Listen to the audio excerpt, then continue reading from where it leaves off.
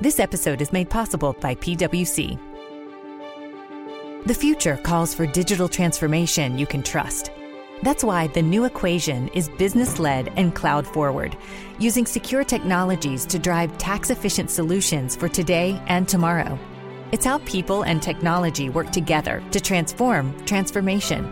See how the new Equation is building trust and security with the latest tech at thenewequation.com. This is a podcast from Minute Media.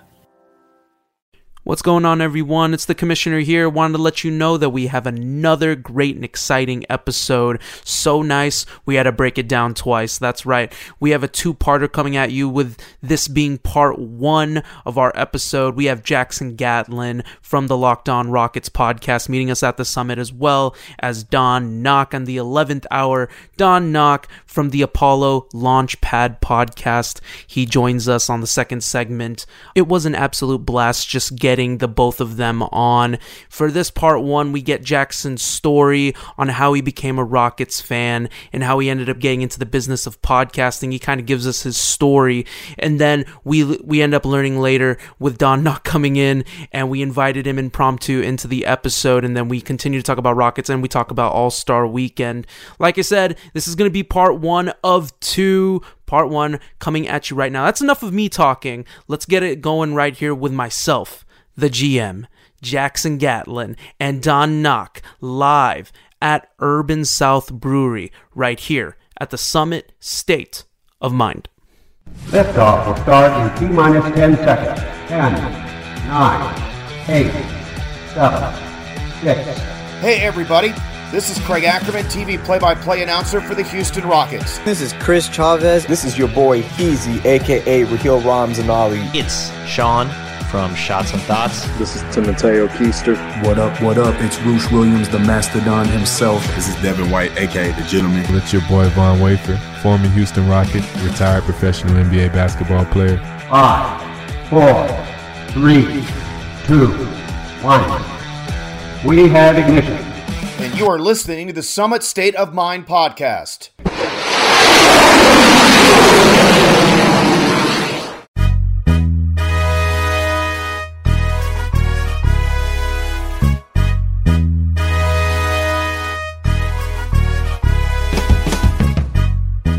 What is going on, everyone? You are listening to the Summit State of Mind, the podcast of dream shakes and stepbacks and everything Houston Rockets, presented by the Minute Media Podcast Network and the official podcast to fan site. It's Houston Rockets website, spacecityscoop.com. I am your host, your Commissioner Kenny, and of course with me as always is my brother, my tag team partner, the man in the Houston Rockets hat, the GM, Justin. GM, man, first of all, can you tell the people where we are? Where we are on location right now?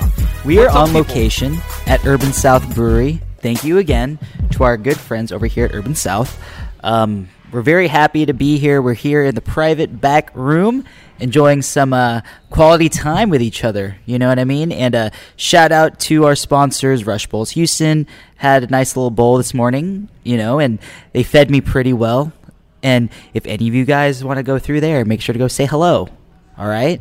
To Rush Bowls? Yes, Rush Bowls Houston. The only acai bowl spot? The only acai bowl spot. The greatest one known to man, obviously.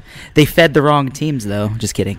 Don't start that. Don't start that. Don't call out Boston and all they, those other teams. Yeah, they fed the Boston Red Sox and the Atlanta Braves. So you know what, Houston Astros, we need you to hop on that. Let's get that one. But anyways, yes, we're here, and we have a guest here, and I'll leave that up to Kenny. Oh, yes, that's right. The episode just gets bigger because for the first time, we have a brand new guest entering the summit. I'm known, once again, for intros. Let's hope I do this man justice. He's quietly laughing as we speak. Let's hope I get it right. He is the host to the Locked On Rockets podcast and on the Locked On Podcast Network. He's also the Monday host for Locked On NBA. He is, in his own words, the third nicest guy on Rockets Twitter. But most importantly, he is a diehard Rockets fan and a good friend of the Summit. Introducing for the first time on our show, Jackson, the Jean Jacket Gatlin, at the Summit. What are you doing, bro? I am so excited to be here at the Summit with you guys. Also, I love that you incorporated last-minute ad-libbed the Jean Jacket riff into the opening segment. That was A1 riffing. I love that, man. And then, not only that, is there a receipt of me somewhere saying that I'm the third nicest guy on Rockets Twitter? So on Thursday night, which, by the way, you had an amazing live show, which we enjoyed. We were there live. Thank you. I think we were just chatting it up after it, and then I was like, "This is the nicest guy." I put my arm around you, nicest guy on Rockets Twitter, and then you were like, "No, you and your brother are the nicest guy." There we go. I'll be the third nicest guy. There we go. You know what? I do remember this now. I will say there were a lot of drinks flowing Thursday night. It was a great experience. It was very fun. The Rockets' loss against the Clippers was not as fun. But the experience was really cool. It was great to interact with so many different Rockets fans, Astros fans, Houston sports fans in one location. I'm glad we were able to put that event on. And now I'm excited to just be here with you guys at the Summit to be able to talk anything and everything Rockets hoops. Absolutely, man. We're just excited to have you on. We've been in talks for a while now. You came to our watch party, which we appreciated, and then that's how we, first got to talking, obviously. And then, we were able to join you Thursday. So we're just excited to have you at the Summit finally, here, live. In person. Where the vibes are immaculate, the drinks are flowing, and we're here to just have fun. Talk about the Rockets, except, on Saturday, it wasn't exactly a great night to be a Houston fan. Which we will get to at some point. But it was a great night to be a Houston fan on Friday night, so it's okay. It's a little good with the bad, right? There Absolutely. You go. Just like that's been the Rockets this season mostly, right? You take the good with the bad where it comes in. So, Jackson, let's move forward now. For our first segment, I just wanted to ask you, I want to know your story. This is what we do. Any first time guest at the Summit, I will have to ask, what your story is. Where did your fandom with the Rockets start, and ultimately what led you to being the host on Locked On? Oh, wow. Okay, there's a lot to unpack there. All right, let's go. Just say, all right, I'm just going to wash my hands clean. Jackson's going to carry this first segment, talk about himself way too much. No. All right, so I've been a basketball fan, pretty much my entire life. It was I unfortunately can't say it was the first sport that I played or that I really loved, because I actually played soccer when I was a kid. But I never really got into, was never super into baseball, was never super into football growing up. And then it was probably when I was about 5-6 years old, I really started to get into basketball and started to really enjoy that experience that I had, a basketball hoop in the cul-de-sac that I had growing up, all of that. And then I started to get into watching professional basketball and started to fall in love with those early 2000s Houston Rockets. So my first favorite player, right, was Stevie Franchise. The Stevie Franchise Rockets, Coutinho, Mobley, that backcourt, and then Yao Ming gets brought into the fold. That's where I really started my Rockets fandom, and I had no idea what was going on, right? I was just like, yeah, this is basketball and it's so cool, just cheering and not really understanding the game, but just being excited to be a part of it and be a fan of the team and all of that. And I kind of navigated that, and it was a few years later during the T-Mac Yao era when I really started to get into it. That's when I made a Clutch Fans account and started just kind of, lurking there and interacting with other Rocket, or I can't say interacting because, again, I spent the majority of my time lurking. I'm a lurker too, I gotta admit. I was 11, 12 years old, right? I was just I'm just going to see what other people have to say about the team. So browsed there, started to gain a better understanding of the team, the on and off the court stuff, how to build a roster, all of that. And that's where I really got interested in the trade machine and how the salary cap kind of worked and all those. If you've ever been on Clutch Fans, right, every season there's the random Rocket trade threads ideas, and so I would just sift through those all season long, looking for the most exciting possible trades. So that was just kind of the beginnings of the fandom, and then I did kind of navigate away a little bit towards the middle part of my high school career. Wasn't as focused on the Rockets as much, just dealing with school, life, all of that. But as James Harden became a Houston Rocket, when that trade happened, when he became a part of this Rockets organization and obviously became the second greatest player ever in franchise history. Agreed. That's where, I really started to refocus and be like, okay, no, I need to get back to my roots. I love basketball. I miss being a part of it. I miss, being around the team, seeing what they're doing, all of that. Those middling years between Yao and T-Mac and then the Harden era were fun. I didn't completely mentally check out, but it was different, right? Not having a true face of the team to really cheer for, root for. Still some fun years, some competitive, scrappy squads. But then I was kind of, my passion for the team was reignited during the James Harden era, as it was for a lot of people. Mm-hmm. He put the city of Houston back on the map, right? For a city that really wasn't doing a whole lot of anything across the three major teams. So then from there, I go to college. I did, knocked out my basics and everything with HCC. Get to University of Houston, and I was actually an economics major for half a semester, and I was like, this is terrible. I can't do this. It was talking about hypothetical donuts to hypothetical country X, trading it for hypothetical coffee, and I was like, I can't do this. Dude, I don't blame you, because I remember taking Eco 1 and 2 when I was trying to do, what is it? Gosh, I forgot what major I was doing, but those two classes. You're talking micro and macro. Yeah, micro and macro economics. They practically convinced me to not do what I was going to do. I was like, never mind, I'm good. I took them both in the same semester, that first semester doing econ, and it was weird going from like, okay, you're going to focus on the micro view, and now you're going to do the macro. It was a nightmare. So after that semester, I really did, towards the end of that semester, I did some soul searching, and I was like, okay, what the hell am I doing with my life? As most people in their early 20s are trying to figure out, it's what the hell is going on with my life? What direction do I want this to go? And ultimately, I settled on, all right, what do I care about? What am I passionate about? And I was like, I'm passionate about and I care about basketball. I love basketball. I love experiencing it. I love talking about it. I love writing about it. How do I turn that into a career? Case in point, look at broadcast journalism. So I flipped my major. I became a broadcast journalism major, and I hit the ground running so hard that very first semester. I completely flipped. I took 4 journalism courses. I asked one of my first professors that semester, hey, what should I do if I really want to take this seriously? She was like, go write for the school newspaper, like tomorrow. Like go in and apply and write.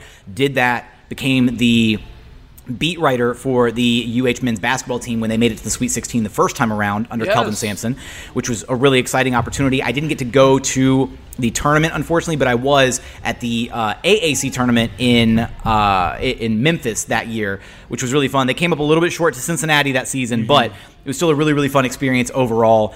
And that was really just kind of the beginnings of my journey. And that semester, I had a professor who instructed the class, hey, whatever direction you want to go in, I want you to reach out to 2 industry professionals that are in the industry that you want to work in. And so I actually reached out to 2 individuals. I reached out to Matt Thomas of Sports Talk 790 and formerly, I should say, the PA announcer for the Houston Rockets. Now he does the full-time radio play-by-play broadcast. Reached out to Matt Thomas, and I also reached out to Ben Dubose, the former host of Locked on Rockets, a.k.a. the podfather himself, Ben Dubose, now the Rockets Wire editor for USA Today Rockets Wire Media Group. And both of those gentlemen were so welcoming, so they provided so much great advice. Matt Thomas brought me into the studio at 790, where I later became a producer, which was really cool because I got that experience with him, and I think it was like October 2018, and then like 6 months later I was working there, which was crazy. Wow. So, got that experience with him, saw him do his show live, got to see the production side. He gave me a tour of the studio, all of that, and gave me tons of advice. He was like, whenever you start a podcast, do a podcast, whatever. He told me first thing off, he was like, when you start a podcast, you're going to suck. You're going to be awful when you first start. But you have got to get your reps in. So he was like, as soon as you do the podcast, start one, make one, do a few episodes, I'll come on as your big guest. And I was like, that's so incredible. That's really cool. Unfortunately, it never got to that point because of this next part of the story where I got to meet Ben Dubose. We sat down. I asked him about his career, kind of where he, what he had done to get to, that point, covering the team, all of that, how he got started with Locked On. What he thought about officiating. It was actually very funny. We did talk about officiating with Ben Dubose for my little interview with him. It was very, very fun. Anybody who follows Ben on Twitter knows that he is a huge fan of officiating across all major sports. He just loves the officiating, right? That's our guy. Absolutely. No bigger fan of referees and officials across all major leagues than Ben Dubose. But Ben was incredibly insightful, and to take the time to do that. And so we that was the beginning of our relationship, and I would kind of hit him up for advice, intermittently, kind of interact obviously on Rockets Twitter, all of that. And so summer 2019 rolls around, and it was just after the trade had been consummated for Chris Paul and Russell Westbrook, and I reached out to Ben and I said, hey, I don't know if this would be something that Locked On would be interested in, but I noticed there's no Locked On University of Houston Cougars podcast. Would you be able to maybe pitch that to David Locke and see if I could be the one that could host that show? Because I was already covering UH. I thought, what better person to do this than me. I've been covering the basketball team. I understand where they're at with baseball, football. Like, let's do this. Ben came back to me with a slightly bigger offer and said, how would you feel about potentially being on the short list of candidates to take over Locked On Rockets? And my jaw hit the floor because, one, I was going to be so disappointed to see Ben Dubose leave the show because he made it what it is today. Absolutely, yeah. And it would not be the show that it is without the hard work and the 3.5, 4 years that he poured into it before I took it over. So not only that, but then I was also just completely beside myself thinking, okay, how have I done enough to this point? Because I felt like I had done nothing to that point to be even in the running in consideration for maybe taking over Locked On Rockets. And so at the time I was producing for Sports Talk 790, which is the official flagship of the Astros and Rockets here in Houston. And it just made a lot of sense. And so there was a very short list of candidates. Ben and I talked extensively about what it would look like, about the transition, about him maintaining kind of a role with the show, not necessarily like on a formal, like week-by-week basis, but just still being connected to the show because he still, harbored a lot of love for Rockets fans and for that audience that he had grown. And so ultimately, one thing led to another, and of the short list of candidates, I was the one that just made the most sense. I did a phone interview with David Locke, and I got the show. And then I was announced as the new host, which was a very surreal experience for me, hearing Ben share my name on the show, because it was just like 2 weeks prior to that, we had done a show with Ben where I was like a guest on the show for the first time, doing kind of a roundtable, and he shared that segment with David, and he was like, this is one of the guys that I think could really do a good job taking over the show. Listen to him, hear what he had to say about the team, and he loved the segment. Ben thought I did well, and here we are now, almost 3 years later, which is crazy to think about 2.5 years later, 2.5 seasons of Rockets basketball as the host of Locked On Rockets, and we've done a lot of really amazing things, and it's I've been able to meet some really amazing people like you guys along the way, right? And my biggest thing is I always, in any way, shape, or form, try to pay it forward, because I would not be where I'm at today without the help and the guidance of so many countless individuals who have helped really push me along to this point. Adam Clanton of Sports Talk 790, who gave me some really solid career advice early on. Chris Gardner, the Houston Roundball Review, who has taken me under his wing and really helped kind of show me the media landscape and how to behave as a professional, but also stay true to myself along that path. Obviously, Ben Dubose and the confidence that he had in me to take over the show. Ali Kambijani of The Athletic, who has, absolutely been another guy who's, been around the team for 6, 7, 8 years, and he kind of knows the landscape and has helped me along that journey. So I'm always trying to pay it forward, no matter what, to whoever I can in any way, shape, or form, which is why, as soon as I saw what you guys were doing with Summit State of Mind, I was like, these guys are, one, incredible. They're so personable. You guys are such a joy to listen to whenever I do get a chance to catch an episode. And I was like, I've got to reach out to these guys. I've got to get to know them, and I've got to help them out, because they're kind of at the beginning part of their journey, and I want to see them, grow and blossom and flourish the same way that I've been able to these last few years. Dude, I feel like we're just in the middle of like an Oprah Winfrey interview, and I'm just like paying it forward. Like, come on, man. But like, I just have to say, just after hearing first of all, that's a great story, and also thinking about in terms of the Rockets podcast community, like, it's so, I don't know, I can't speak for other states, I can't speak for other cities, but I just feel like it's Houston. Like, it's so H-Town to be down for each other, to be able to help each other out.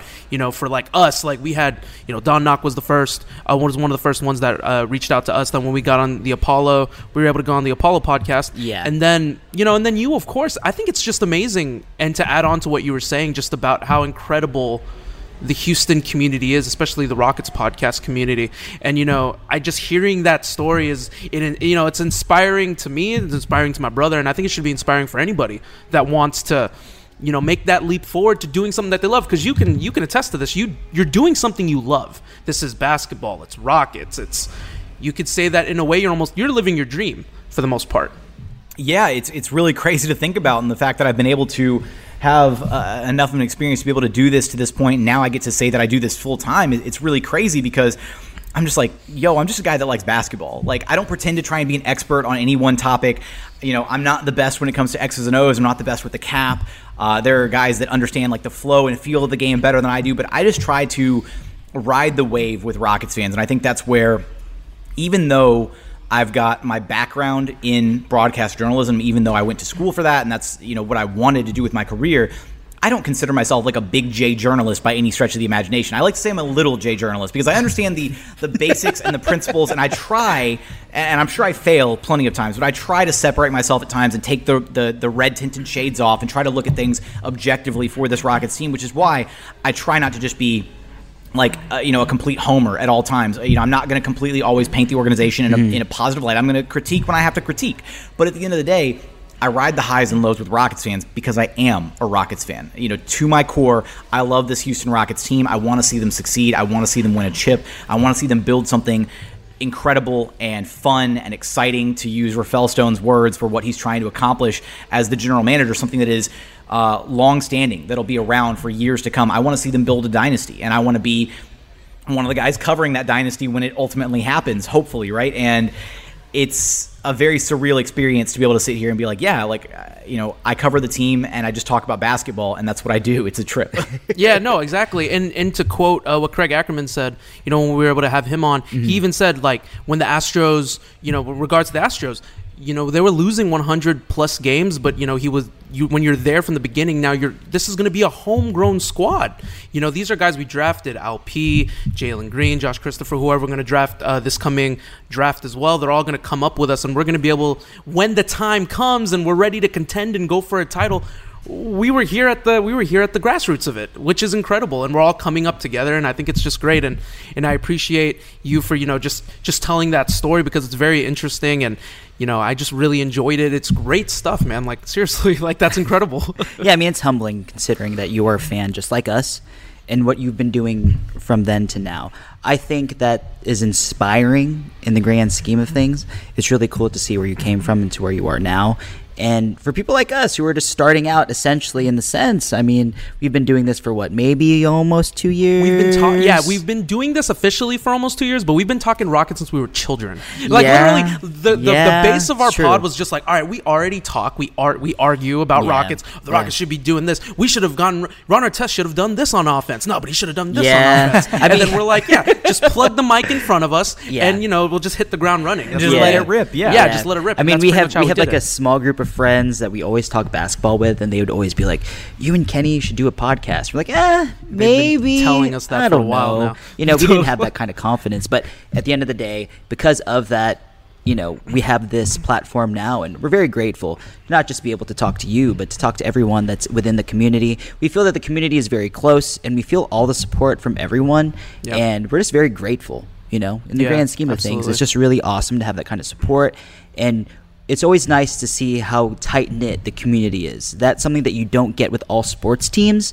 especially Houston. We rep that shit hard, dude. Absolutely. No, 100%. And I think, too, the really unique thing about this Rockets community is, and Ben Dubose has spoken at length about this, I believe, on Twitter as well, is just that there is a place for fan perspective and interaction when it comes to a team, right? It's obviously you've got your traditional journalists and big J journalists and reporters like Jonathan Fagan with the Chronicle, Kelly Iko, Daniel Lerner, all of them, right? Guys who are, covering the team, and they don't necessarily have an affiliation with the team. They're not fans of the team. If anybody remembers, there was that discourse not long ago on Rockets Twitter where it came out that all these people weren't actually fans of the team, and everybody was freaking out about this. And I was like, okay, maybe it's just because I went to broadcast journalism school. Like, I understand journalism is a job just like any other profession, right? You don't have to be a fan of the team to cover the team. However, individuals who are fans of the team that they cover and also simultaneously have a level of access akin to some of the traditional beat reporters and writers like the guys I just mentioned,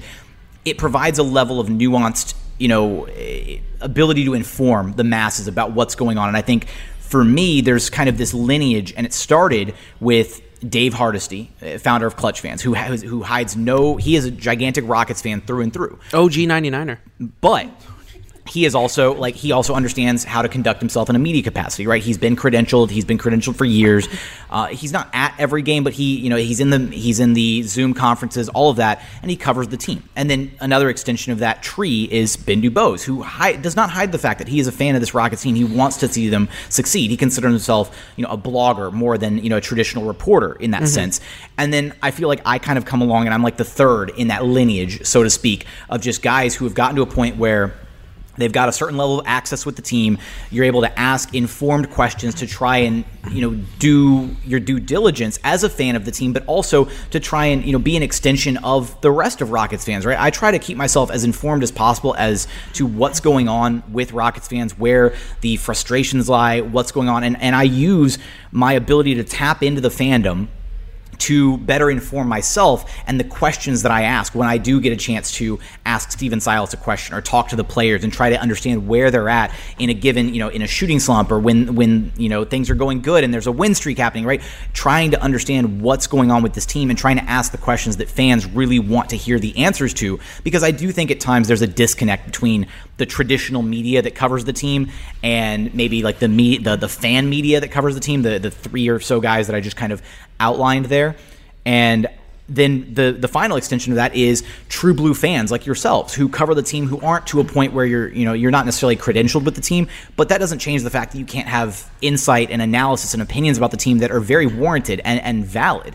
And I do think that the Rockets community, far and beyond almost any other NBA community out there, has that in droves. It is so cool to see the number of minds and creative individuals who have a platform, who can share their thoughts, their feelings, their opinions about this team. And we're all better for it, because at the end of the day, we're all here to talk hoops. We're all here to talk Rockets basketball. And we might have differing opinions on something, but as long as we can discuss it in an adult manner, we're going to be better for that, right? Because then you might have an opinion, and I'm like, oh, I didn't really ever consider it from that point of view. That's really smart. And then by having so many different people bring so much to the table, I think that's what makes Rockets Twitter and just the Rockets fandom and community such a unique, amazing place. Speak to the people, Jackson. Let them know that Jackson's spitting on this pod. Talk to the choir, baby. Talk to the choir right here. There we go. My man is preaching over here. So, dude, I just have to say also in regards to that too, because we're not perfect. Rocket, for example, like Rockets Twitter is going to be Rockets Twitter. There's going to be differing opinions, but I'd fully agree if we can. We're all adults. If we can handle it in adult-like manner, it's fine. We can have a constructive argument in terms of, for example, I don't know, Christian Wood, for instance. I know people have differing opinions on him, and so on and so forth. I think it's great as long as everybody's open-minded and willing to take an opposing opinion from themselves. I think that we'd all grow from that. And there's nothing wrong with that. I mean, there are things that I've read about Christian Wood or even heard, because if everybody that listens to this podcast, I'm not a big fan of him, but it doesn't mean that I'm not open to hearing the great things that he does, because there are also things that he does very well. Of course. But it just doesn't mean that, I'm a hater. It just means I just think there's a fit that might go against what we're trying to do here. And there's nothing wrong with that either. We're all having opinions on what we believe would help the team grow. I think that's the ultimate goal, right? Yeah. That would be the end goal of it all, be all end all, was to just find a way to get this team closer and closer to being in contention, obviously. Absolutely. So, okay, good stuff. Jackson, great story once again, letting us in on kind of like your life. And like I said, it's your first time on the podcast. And shout outs to Don Knock, who actually just popped in here. He gave us his story as well. So yeah, Don Knock's on the pod too. Maybe at some point we'll have to plug in an extra mic and get him in here. But we're going to go ahead and take a quick break right here. Look, we're a Rockets podcast. We're going to talk Rockets coming up next, but we're going to take a quick ad break and we'll be right back. Have you thought about grabbing a meal on the go? Eating a meal in smoothie form?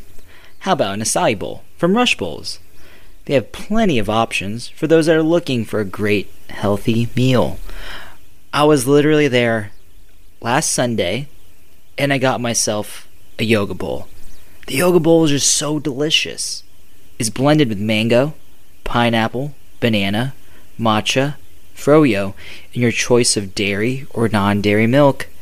I'll say this time and time again. Get it with oat milk. Just delectable. It's topped with granola, chia seeds, bananas, and honey. And if you want to add a little extra flavor, I suggest to top it off with their in-house peanut butter. It is so delicious. They even have deals all throughout the week. Dog on Mondays, where you get a free Bow Wow bowl for your dog with any purchase of a bowl. So if you want to take your little friend with you, highly suggest it. And Wellness Wednesdays get you $2 off wellness bowls or smoothies. So if you're craving a nice, healthy, and light meal, us at the Summit State of Mind highly suggest visiting Rush Bowls and grab yourself a delicious acai bowl. It's the best bowl in Houston. So follow them on Instagram at Rush Bowls Houston and visit them at their location at 6001 Washington Avenue, Suite 200 in Houston, Texas. And make sure to mention that the Summit State of Mind sent you, because if you mention the Summit State of Mind, you will receive 33% off your next bowl. Let me repeat that, 33% off your next bowl. So when you go there, make sure to really mention that the Summit State of Mind sent you. This is Don Knock broadcasting live from Urban South. We're doing a level check. Hopefully everything is good, and we're going to cop a lot of pleas for Jalen Green in the dunk contest in the next segment, so stay tuned for that.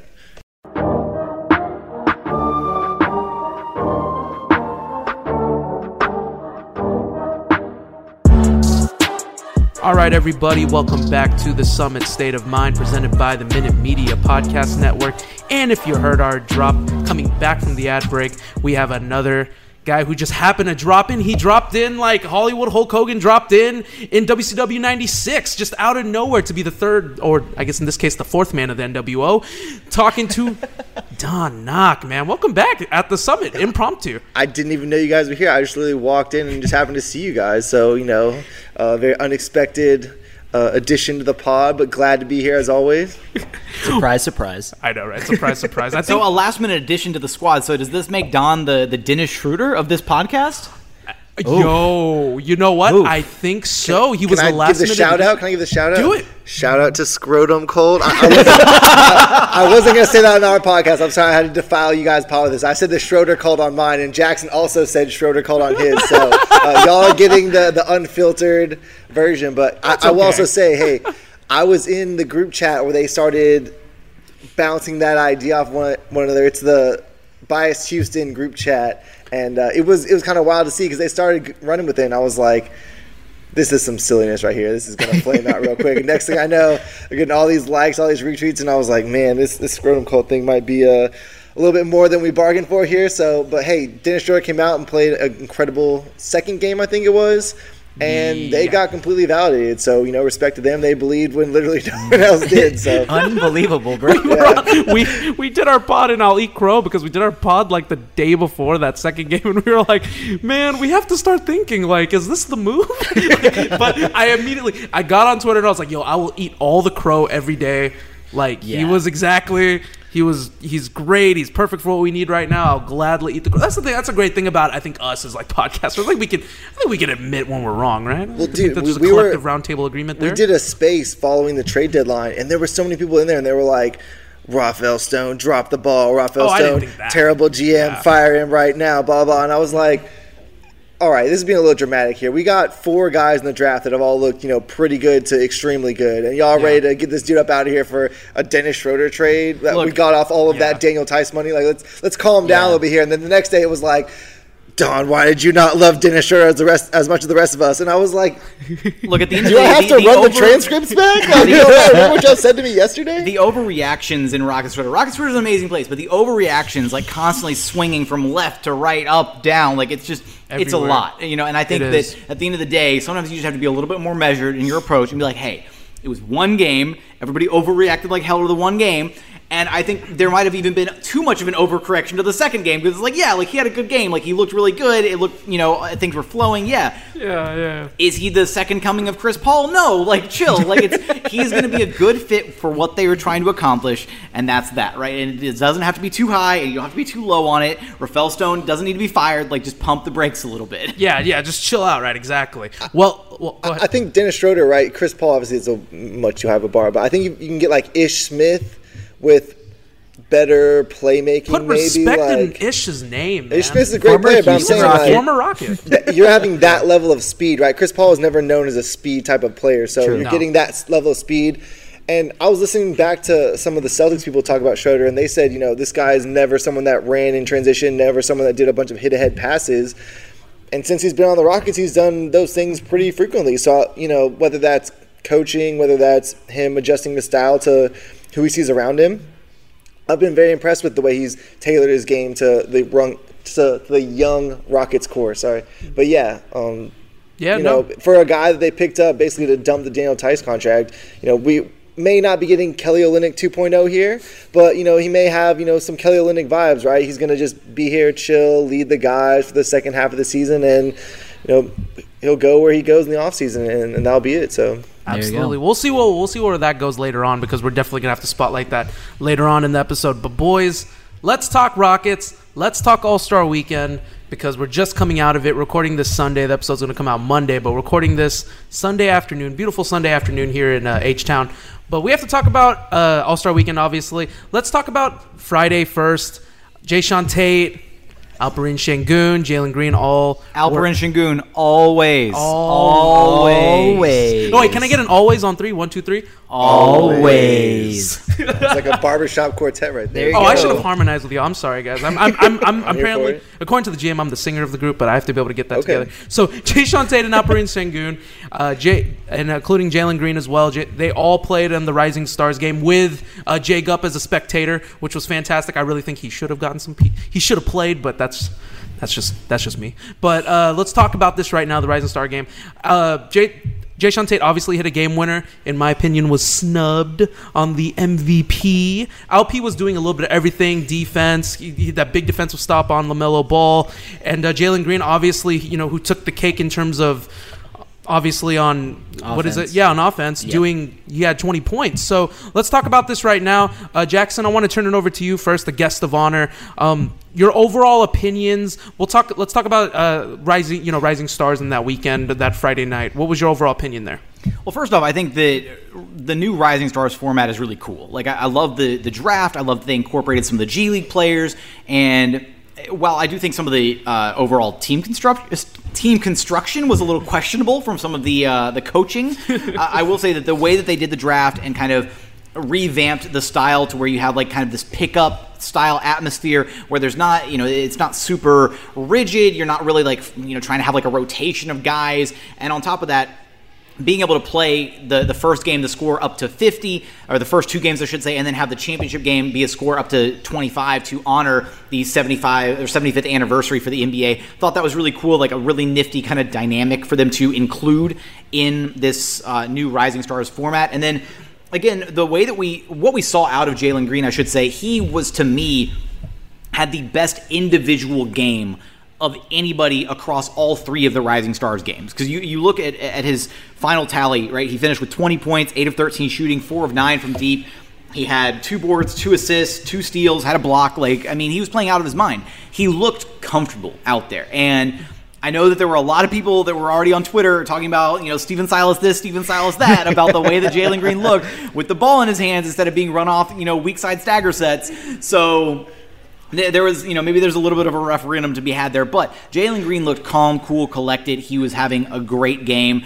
Him and Jalen Suggs really carried Team Worthy, and unfortunately they came up a little bit short in that first game. It really does kind of sting that Jalen went for what would have been the game winner and got blocked. That was kind of tough to stomach, unfortunately. Yeah, I know. And he kept saying is that Worthy he ended up dropping the F-bomb on live TV, and he was like, "That was a foul. Come on, man, that's a foul." He's like, "Get it on my boy." But yeah, good spotlighting Jalen Green. Don Knock, let's turn it over to you. Let's spotlight Jae'Sean Tate now. You got to see the Rising Stars game, and obviously the work that he was going to do. He's not going to change who he is. I knew right off the gate, I was like, Jae'Sean Tate's going to play. Like, if PJ Tucker played in a Rising Stars game, that's basically how he would play. But I want to ask you your overall opinion on Jae'Sean Tate, who in my opinion was the MVP. Yeah, I definitely think he should have been the MVP as well. You saw what Rockets fans have seen from Jae'Sean Tate for 2 years now. He gets in the paint. He has his hooks. He has his little counters that he's going to get to, even if, there are elite type of rim protection on the other team. Having Evan Mobley on his own team kind of helped, not having to go up against that. We don't have to get into all of the Evan Mobley Rockets fan base drama, but Tate played a very comfortable game. We saw people on Twitter saying, "Hey, wait a minute, this guy is 26. What are we doing?" But First off, that's ageism. I'm just going to put that out there. It is ageism. Put it out there. Hey, Chris Duarte, you're 26 too. Chris Duarte was going to be in the Rising Stars game as well. And no one's saying, hey, this guy's super old. So I don't want to hear that, first of all. It's his second year in the league. And, that game winner was incredible. His poise was incredible. He looked really good defensively, as Jae'Sean Tate is known to do. And like you said, a guy like Jae'Sean Tate gets into this type of game, and he's going to defend because that's what Jae'Sean Tate does. Exactly what he does. He looked really good defensively. But again, that's no surprise to anyone that watches the Rockets. The format, too, was really nice in the sense that, kind of earlier in the game, right, you didn't see a whole lot of, tough, gritty defense being played, but it was just like the Elam ending we've seen in the All-Star game previously, where as the score starts winding down and you get closer and closer to the end, you start seeing these guys kind of buckle down. And because there's not a set, there's 2 minutes left on the game clock, 60 seconds, 30, whatever. It's just a score, and you're just playing the score. You start to really see those guys buckle down, and that was what made the defensive stop from Jae'Sean Tate on LaMelo Ball so incredible, is because it was just all right, now you're seeing these guys kind of dig in deep, play a little bit more defense. And Jae'Sean Tate, exactly, he's not going to change who he is, right? You're putting Jae'Sean Tate into the Rising Stars game. He's absolutely going to play both sides of the ball. If they wanted a game with no defense to be played, you shouldn't have invited Jae'Sean Tate. Absolutely. Well, it's funny thing when you said ageism earlier, and I immediately thought, yo, man, Duarte is 24. And, I mean, he couldn't play, but... hey, he's a 24-year-old rookie. I'm just saying. So, good points, solid points there. Yeah. We spotlighted Jalen Green and Jae'Sean Tate, and it's only proper that I hand it over to the GM because my man wanted Alp from the get-go. We got Alperen Sengun always and forever. Now we're going to lay it up to you. We're going to lay it up to you now, GM. What was your overall opinion on how Alp performed the Rising Stars game? Based on what I saw, he played well. He did what he was supposed to do. I mean, he hit a 3. Come on now. Anytime Alp hits a 3, it's just the world goes nuts. And, he looks so good doing it the past few games. Every time he shoots a 3, I feel like it's going in. It's literally watching Garrison Matthews shoot a 3. That's what it feels like. The release is a little bit slower for Alp. But every time the result is the same. My expectation is just yo, bro, this going in. Yeah. Right. But I mean, Alp played well, man, and we're just happy to see him get that kind of spotlight in the grand scheme of things because he doesn't get as much love as deserved, right? Well, because the announcers, too, didn't even know who he was for either of the games. Because, it made sense because they had Adam Lefkoe doing the announcing. And I was like, dude, I do not like Adam Lefkoe. I don't think he does a great job whatsoever. Shots fired. Yeah, no, it's okay. Podcast numbers come crashing down right now. No, but, I mean, they mixed up Sengun and Wagner twice during the game, 2-3 times. Yeah. And then at one point they were we really like Sengun. Yeah, we like his game a lot. They clearly had no idea what who Sengun was, what he could do on the basketball floor. He did have that one highlight, signature no-look pass. I think it was to Evan Mobley for the dunk. Beautiful. For the finish. Unfortunately, it was to Evan Mobley. I don't know about unfortunately. It's okay. It was still appreciated because it was, it was a taste of what we get to see on a nightly basis with Sengun. And thankfully, the national audience got to see at least one highlight pass from him. There you go. As a Green Gang general, it hurt my heart that he had to pass it to Evan Mobley. Also that right now. But, Sengun, right, I got caught up candid camera. Of course, we were doing a live stream. It was me and Disney Gary Clark, friend of the show.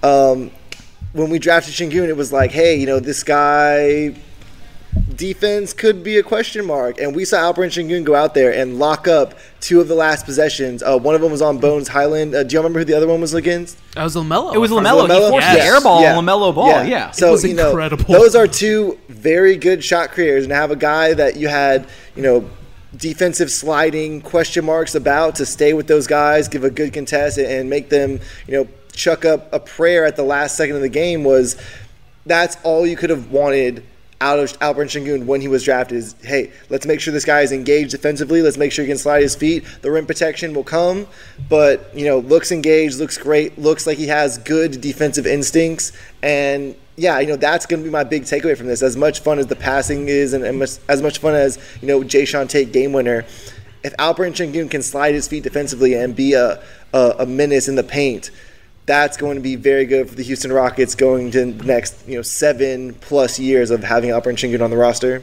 Yeah, absolutely. 7+ years. He's already banking on it. He's already saying he said we're giving Alperen Sengun a rookie extension. Like, period. Like, he already hooked him up. Well, who's that guy on the Padres? Who's that? They gave the $350 million. Oh, Fernando Tatis Jr. We're gonna give Alp the Fernando Tatis deal. Okay. Absolutely. Why would you not? Same treatment. Well, you know what I mean? I just have to say too, in regards to the Rising Stars game, we had 3 Rockets in there. I think if there was any team, look, it was in Cleveland. They have Evan Mobley, obviously, but I think in terms of like the team that impacted them, that had the highest impact, I mean, we have to agree across the board. It has to be the Houston Rockets, right, Jackson? You know, I'm really actually torn on that. Again, this is me trying not to be a complete Rockets homer. I do think the Rockets had a very large impact on it, but I will say that both Cade Cunningham and Isaiah Stewart from the Detroit Pistons also had quite an impact on the game, especially seeing as how both of those guys played on opposite ends of the spectrum in the championship game against each other. Kind of changes the dynamic a little bit, but I do think that with Jae'Sean Tate hitting the game winner, Alperen Sengun with his presence, Jae'Sean Tate with just the defense that he was playing, there were only 3 teams, I believe. It was the Rockets, Pistons, and I think it was the Magic who had 3 representatives from each of their respective teams. Nobody else had 3. Wagner didn't get to play, though, for the Magic. They had Anthony and Suggs who did play. Yeah, but I mean, shout out to they have a 4th. No, I don't think so. I know they had 3. But I mean, to piggyback on what Jackson said, shout out to Sadiq Bey. He had 16 points and won the game. He shot 7 of 8 from the field. Yes, Wagner did play. He did. Yeah, Wagner played. Who didn't? Who's the one that didn't play? You're right. Somebody didn't Duarte play. didn't play. Duarte didn't play. Yeah, but I mean, no. Shout out to Sadiq Bey in the first game. Sadiq Bey. There we go. You're right. Yeah. So actually, no, good point. You made a good argument. Yeah. So I think you're right there with like Pistons and Rockets. They definitely had the most representation, and had the biggest impact across all 3 of the games that we got to witness, for sure. Yeah, absolutely. And they all did work, and we were very happy. The result came exactly as we wanted, and it was. I mean, we can all agree it was FUN. It was fun. Well, I would have liked to see Jalen Suggs hit that free throw to push Jalen Green into the final game. We won't get into that. So I'm literally like in just a quick story for everybody. I'm just in my bed, like I'm chilling because I had to get ready for that Rockets run that Saturday. So I'm just like watching on my bed, and I'm just like, all right, okay, cool. Hit the free throw. And then all of a sudden he doesn't hit it, and I'm like, dang it! And I hit the wall really hard. Like I was so frustrated. I was like, come on. Look, we're at this point. Unfortunately, this is hypothetical, and it's not something we get to actually, that's real. But I've got to know, had Jalen Green's team, had Team Worthy gone on to the championship round and had Jae'Sean Tate still hit the game winner in Game 2 and also been in the championship round with Alp, who would you have been pulling for in the championship game? Jalen or Jae'Sean and Alp? I want to go around the board here. Can you lead us off? You never get asked questions, so this is fantastic. I get so excited when people ask me questions. Okay, I have to say, honestly, if it'd be a push for me, I genuinely speaking, I wouldn't care. I'd be like, okay, whoever wins, I win. Yeah, you're winning fantastic, either way. But if I were to pick, I love Jae'Sean Tate's game. That's my boy. Okay. I gotta go Jae'Sean Tate. That's my guy. I respect that. But in all honesty, I would have went Jalen Green because my boy needs a win. He needs a dub. Let's be real here. Is this just hindsight 2020? Does he need the dub because of how badly the dunk contest went? Which we're going to get into, I'm sure, in a minute. But yes, I mean, in the grand scheme of things, we wanted to be proven correct in the sense of him taking all the shots. That's fair. So it's just like Jalen was playing comfortable. He was confident, and I think that's what matters. You know what I mean? And to see that, I think it's a wonderful thing. Yeah, I'm gonna go with what you said. I definitely think it was Jalen Green because. Well, had we gotten the game, you would have pulled for Jalen. Yes, had we gotten the game, I would have pulled for Jalen Green. Green gang, all that. Mm-hmm. Because Jae'Sean Tate, great player, already fairly respected around the league. Alperen Sengun, great player, already fairly respected around the league. I mean, if you look at Sengun for the people that actually know who he is. Yes. Okay, Big Waz does not respect Alperen Sengun. We'll get to that when we get to it. But right. Yeah, just even from the refs, right? Alperen Sengun came in early. He got a lot of good calls from the refs. We won't say preferential treatment, but he goes in, he's getting the paint, getting contact, he's getting calls, and that's great for the Rockets, right? But Jalen Green, I think he went 5 or 6 games without even getting a single free throw. He's just taken endless amounts of slander after the dunk contest. He just It was open season on Jalen Green. It is, absolutely. And because he's higher profile than those other two, he's going to get more attention in either direction, right? So when he was playing well in that game, people were like, oh, wow, look, Jalen Green's doing great. Didn't hit that potential game winner on the step back, and now all of a sudden it's, oh, Jalen Green could have won the game, and now he blew it. And so I think for me, you have Jalen, you have KPJ. Those are your guys that really get the big attention. Sengun gets some attention, but we've heard this is a guards league. But even taking a step back from that, KPJ, because of his exit from Cleveland, and Jalen because of his rise, like he had the big social media following and stuff like that. I think those guys are on a more precarious situation just from a media narrative perspective. Yeah, and that media narrative isn't going to make or break any of these guys, right? But I think with Jalen, his usage hasn't probably been what he thought it was going to be coming in.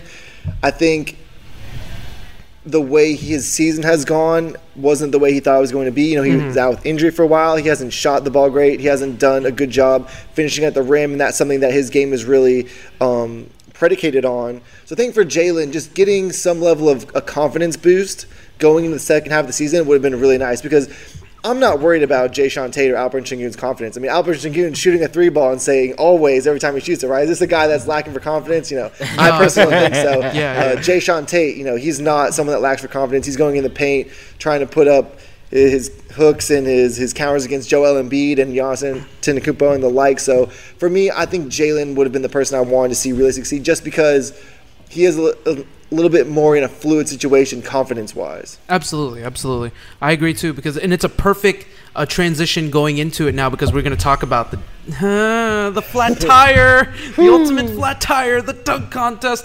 Some people, and it's unfortunate because some people are dubbing it the worst dunk contest of all time. Let's talk about it right now. Jalen's disappointing showing for the dunk contest. It's unfortunate. He promoted NFTs while missing all of his dunks. It's such a shame, but it's something that obviously we're a Rockets podcast and we have to talk about it. So Jackson, I want to turn it over to you first. For me personally, before I hand it over to you, I just think Jalen Green, I think he should have let off with the windmill. For me, my mindset was like, yo, this is Zach LaVine 2.0. You can jump out of the building. You don't need to do anything special. You're creative on your own. You can make the easiest dunks look effortless. You can make the toughest dunks look effortless. I didn't think, a dunk contest aficionado, I love dunk contests. It's one of my favorite things throughout the year. But I didn't think he had to do too much in regards to his dunks, because he's so fluid and smooth. Like, I just didn't think he needed to do too much. Do a windmill, you'll get a 45. And if there was a dunk contest, you could easily win. It was going to be this one. But I want to lay it up over to you first. What was your overall opinion on his showing? First off, how dare you not lob it over to me, seeing as how we're discussing the dunk contest? Not lay it up to me. Let me lob. Well, what if it's a missed layup and you can dunk it back in? Oh, okay. All right, with that, Amari Stoudemire, adding your stats, offensive rebound as well. Oh no! I will Steve Nash it over to Amari. Right off the forehead. There we go. No.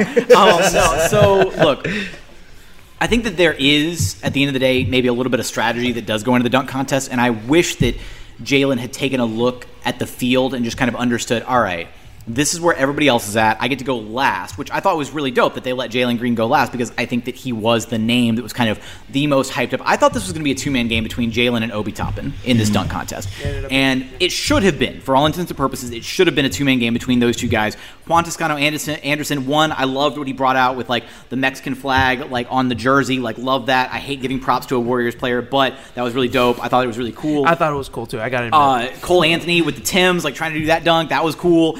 Props to him for trying to pull off something, didn't get a chance to do, all of that. But with Jalen, he just had to survey the field and be like, all right, do a windmill, do something simple. If he had done what wound up being his second dunk first, he would have gotten easily a 45, probably would have gotten some 10s thrown in there and could have walked away with 46, 47 on that first dunk, and it would not have been an issue. But he came out of the gate, he flexed the NFT necklace, which I thought was a little cringe, going to be a little honest, but had he followed it up with a flush on the first or second attempt, then it would have been pretty dope. But he had how many attempts did he have at that? I mean, it was 9. I think it was 9 or 10. 9? Wow, was it 9? Wait, hey, I can curse on this podcast, right? Yes, absolutely. Oh, thank God. Do it. Okay, because I stay a little bit away from that on Locked on Rockets, but I do as well on our pod. Give me Jackson and Don Unleashed. You don't want that. I'm gonna keep it NC-17 for you guys. Unfiltered. No, anyway. No, so I think Keith Smith was the one who put it out on Twitter saying that the NFT necklace that Jalen Green wore was for the 9 fucking times he tried to attempt his dunk. I was like, it was one of those where I saw it. That hurt my heart. Lost. It hurt my heart. I know. It hurt. It was such a deep cut. It was so deep. It was hilarious.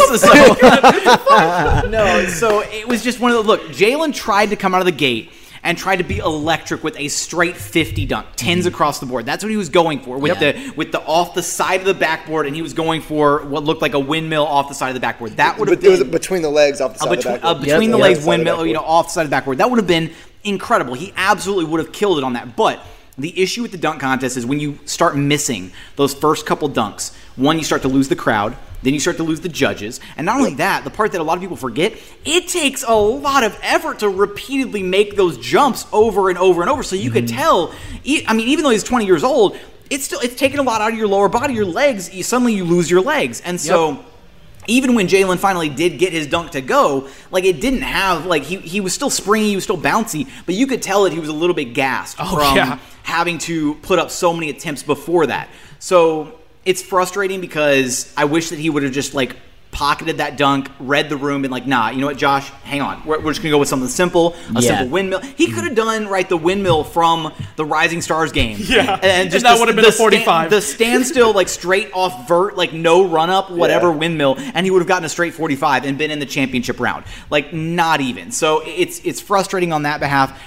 Jalen Green is going to be back, though. Like, I put this out there, like, Saturday night, even before Jalen did his media availability afterwards. I was like, yo, Jalen's 100% going to be back for this because he's, and some people were like, no, like, dunk contests are for, like, young up-and-coming players or, like, just athletic role players off the bench. And I'm like, no, they're not. Like, what? Like, if Jalen Green wants to come back next year, they will absolutely let Jalen Green back in next year. And I had so many people talking about the fact that, he's not going to be back or they're not going to let him back in. It's like, what? No, of course they will. They had all, look, no disrespect to Juan Toscano Anderson and Obi Toppin, but I mean, if you need some star power like names, Jalen Green, I give it up to Jalen Green for doing that because NBA like up-and-comers, like, look, Michael Jordan did it, Dominique Wilkins did it, Vince Carter did it, Kobe.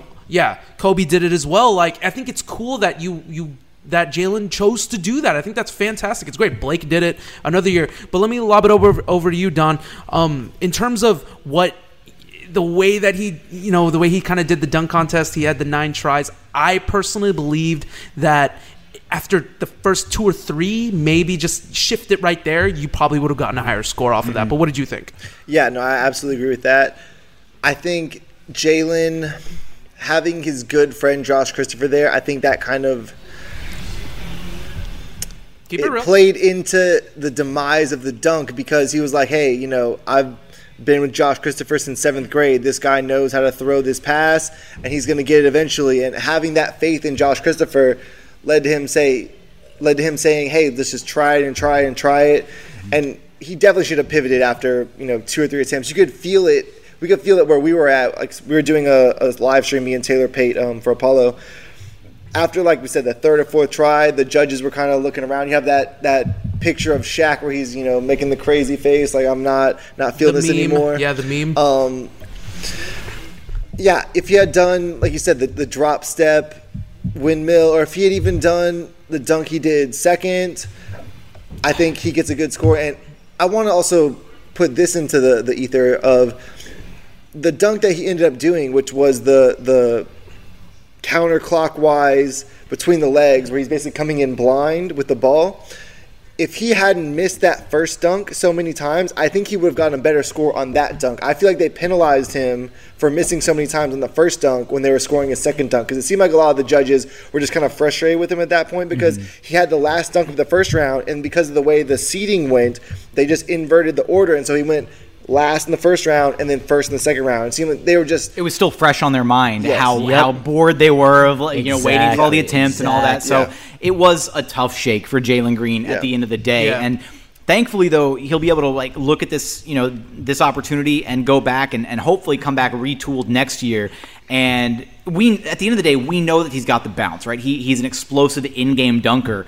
and he's got all the athleticism in the world to pull this off. I think he was trying to be a little bit too showy with that first dunk. If he had just walked out, kept it simple, then we would be talking about Jalen Green versus Obi Toppin in the championship round. And I will say Obi did have a couple quality-looking dunks, but ultimately, like, it was just kind of a weak overall dunk contest. I'm just going to put that out there. They weren't aesthetically pleasing in that sense. You know, with the Obi Toppin thing, right? Like, Obi Toppin is someone who was in the dunk contest before. Yep. Didn't have a great showing, and then came back, got his mind right, got his dunks right, and now he's a dunk contest champion. So, absolutely. You know, there's no reason why Jalen Green can't do the same thing. You know, you get that NBA weight room under your belt for, you know, a full calendar year. You get some experience. You know, Josh Christopher and him have a lot of time in the summer to get that toss right. Lob right. And you come back next year and you win it. So him saying he wants to run it back, you know, we literally have a prime example of someone running it back and that being very successful for them. So I'm not going to rule that out. And, you know, I heard some people also talking on Twitter today about, you know, Jalen Green is going to be just devastated by this dunk contest loss. Okay, I'm going to be honest with you guys. Look at Jalen Green. Does he look like someone that does not have confidence? I mean, he's coming out. He's got the JG chain. He had to pivot from the 4 chain because, you know, we know. Yep, there you go. We won't get into Jackson's feud with someone else that had number 4 on the Rockets, but he had the 4 chain. He had to pivot to the JG chain. Utah Jazz legend Daniel House Jr. Oh, that one hurts. That one hurts my heart again too. But he had to pivot to the JG chain. He came out with the grill. He came out with the NFT. This is not someone that's struggling for confidence, right? No. You know, he's struggled this year with his shot. He struggled this year, you know, getting involved in the offense in the correct way, but he's not someone that's going to, you know, lose this dunk contest and just totally crater in terms of, you know, having confidence in his game and having confidence in his skill set. Absolutely. I want to give it over to you now, GM. Let me lob it up over to you because I haven't been lobbing lately, so I got to lob it up over to you now, GM. I'm so jealous. These two got lobs. I got a layup. It's a missed layup, which led to an amazing putback. But let me lob it over to you, GM. Now. That's because you flex with power, Jackson. Let's keep it real. Maybe me and Don are more finesse. We're still working. You're the Kevin Garnett of the crew. Yeah, we're working. Okay, I'll take it. All right. We're working our way to heaven, right? I got you. JG is the KG of the crew. All right, I'll take it. I got you. Okay, so GM, I want to turn it over to you now. So, overall opinions on the dunk contest, and let's add another kicker. There was a former Rocket that was at the booth, and he was talking some mad trash about our boy. Man. Okay, well, the Jet, my name. It was heartbreaking hearing it, but I wanted to ask you. You have his jersey too. Shout out to Mania. So I forgot I got that. Okay, so let's start with Jalen first. I mean, obviously, I believe his second dunk was the best dunk of the contest, just over the whole grand scheme of things, correct? But I will say this: if they didn't go with the reverse order going on in the second attempt, correct? If they didn't do that, then if Jalen went last, then he probably would have had a more lasting impression in regards to his dunk. And that's what matters, you know? Like you guys stated, the fact that they were already tired of seeing him with all those missed dunks, and then he immediately starts off the second attempts. That's where the issue lies. Because if all the judges saw Cole Anthony, Juan Toscano-Anderson, is it Juan or John? It's Juan. Okay, see, I'm wrong. Or shout out to my boy Don. He would have changed it if he did. Yeah, I said if Juan Toscano-Anderson won the dunk contest, I would change my display name to Don Toscano-Anderson for 3 days. So thankfully, I did not have to go there. Shout out to Obi Toppin for holding it down for me. But yeah, that was on the table potentially. So why isn't your name Don Toppin right now? I didn't put that out there. We're not feuding. Right. We're not feuding with the Knicks. We ended the Knicks back in the 90s, so I don't have to worry about that. I'm not going to say. I'm going to say it low key. I was hoping that he would win just so we could see it for Don. You know, that's my boy. But it would have been cringe. Cringe as fuck. You know, I'm up there in terms of Rockets, Warriors, haters. So that would have been very agonizing. Yeah, I mean, you know, but overall, in the grand scheme of things, I just think that if Jalen had gone last, I believe that 45 would have been a 50. I mean, that's just my opinion based on the difficulty of the dunk and the fact he would have rested a little bit longer. He might have looked a little bit more springy, and the judges could have judged him based on the other guys' dunks, and which weren't too impressive. Let's be honest here, right? So, over the grand scheme of things, it's just a matter of situation. Like, circumstance sucks, but overall, he had a good showing based on what we saw. In regards to Kenny Smith, though, dude, Rocket legend.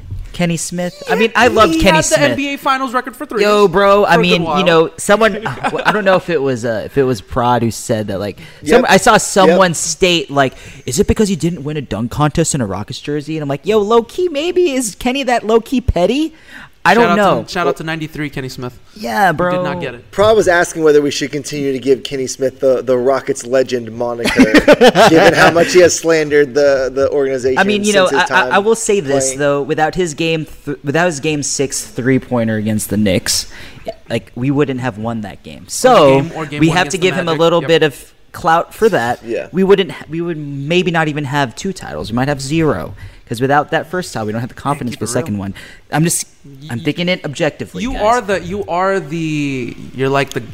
godfather of this table. You're the elder statesman right now. So way to call your brother old. Oh, damn. Absolutely. This is my guy. Yeah, this is what we do. I just don't feel old. I thought you were going to call him an objective hater for a second there. I wouldn't go that far. But I mean, in the grand scheme of things, the slander was real. The fact that he was saying that he's an in-game dunker is ridiculous beyond measure. Yeah. If anyone that has followed Jalen Green since high school has known that he's competed in multiple dunk contests and won. So, I mean, just based on that, you can tell Kenny Smith doesn't really understand or know much of Jalen. And, that's his job. He's there to talk. I'm not going to hate on him too much for that. Maybe there is some Rockets hate behind there, but at the end of the day, he will talk about what he believes is his opinion. Yeah. And I ain't mad at him. I'm not going to hold it against him. Maybe next year Jalen will win him back. That's up to Jalen. Or maybe also it's in turn of the fact that Reggie and Dwayne were all pro Jalen, and maybe he just for the sake of he felt the need he had to balance it out. He had to balance it out instead of going, oh, we're all a Jalen stan crowd, and maybe he just went too far to the left. You never know. Yeah. You never know. To that point, right? I'm thinking I've watched hundreds of games with Clyde Drexler announcing the game, and what do opposing fans always say? This guy's, an unbearable homer. We can't stand when he commentates. So I'm going in thinking, all right, he's going to give Jalen 10 on every dunk, no question. And that is not what happened at all. And I was extremely disappointed in Clyde. I think the one thing that we were robbed of is possibility of Jalen bringing Hakeem onto the court. That's what I was waiting. I was like, maybe in the finals, maybe. Or Gerald Green. Yeah. I was hoping for a Gerald Green appearance, anyone, right? I was thinking, look, these guys. He was a coach. Then he's playing on the Vipers. Like he was right there with Jalen Green. They're both the green. Talk about green gang. Like that would have been cool, but. I will say, and maybe this is not my place to ask another question on this podcast, but by all means, I am curious. Who were your favorite, or what was your favorite non-Jalen Green dunk in the contest? Because for me, I will say, I thought JTA's first dunk was actually pretty dope. The one where he jumped over Andrew Wiggins. Of all of his dunks, that one was actually pretty clean. The one-handed swoop around while jumping over Andrew Wiggins. I thought that was pretty clean, and then it was kind of downhill from there. So, well, you took my favorite, so that's okay. Now I have to make up one. No, we can both have the favorite. No, that's right. We're the jean jacket. We're the jean jacket. Wait, is this the non-Jalen favorite dunk? Is that what we're doing right now? Yeah, non-favorite. Okay, Jalen dunk. The non-Jalen favorite dunk for me was when Obi Toppin bounced the ball off the backboard and then. Flushed it down. I thought that was impressive. I'd never seen that before. I'd never seen it, but I thought it was weak. I thought it was pretty cool. Aesthetically, it didn't look so great. It looked better on replay. Of that. Yeah. It was very akin to the Gerald Green dunk with the cupcake, right? Where it's live in motion. That dunk never quite hit, but then you see the replay, and you're like, "Yo, Jalen's mouth is up there at the, or sorry, not Jalen. Gerald's mouth is up there at the rim, and you see him." Blow the candle out in slow-mo. That was, but the Obi Toppin dunk, bouncing off, it didn't quite hit the same way. Even though it looked better in replay, it was still kind of like, all right, cool, you did it, but that didn't feel like a championship-winning dunk or a title-winning dunk. No, it wasn't. Exactly. It definitely was a title-winning dunk, but I still felt like, points for creativity. There was a lot of Twitter dialogue last night about should you try something that no one has ever done before versus just trying something that is going to get you the win. And I did appreciate him trying something that we haven't really seen before. And, the Jalen off the side of the backboard between the legs, I don't recall that ever being done in dunk contest competition either. So he went with the same approach, right? No one's ever done this before. Mm-hmm. I'm going to give it a shot. And obviously he didn't or he wasn't able to convert on it. Yeah. But I really appreciate that because, for people that are in our age bracket, that 2016 dunk contest was yeah, incredible, that was next level, dude. Probably never going to be topped. Yeah. And you saw so many dunks on there that were like no one has ever even fathomed doing this dunk before in competition. There was someone, I think the guy's name was Jordan Kilgannon. He was like a professional dunker that he pioneered a few of those dunks that happened in that 2016 contest. But that was what made that dunk contest so great. What also made it great was those guys getting a lot of the dunks on the first attempt. That was really one of the downsides of this dunk contest. A lot of guys had to take multiple attempts, and that's going to lessen some of the hype, some of the intensity for when they do make that dunk eventually, because you've already been given a preview, right?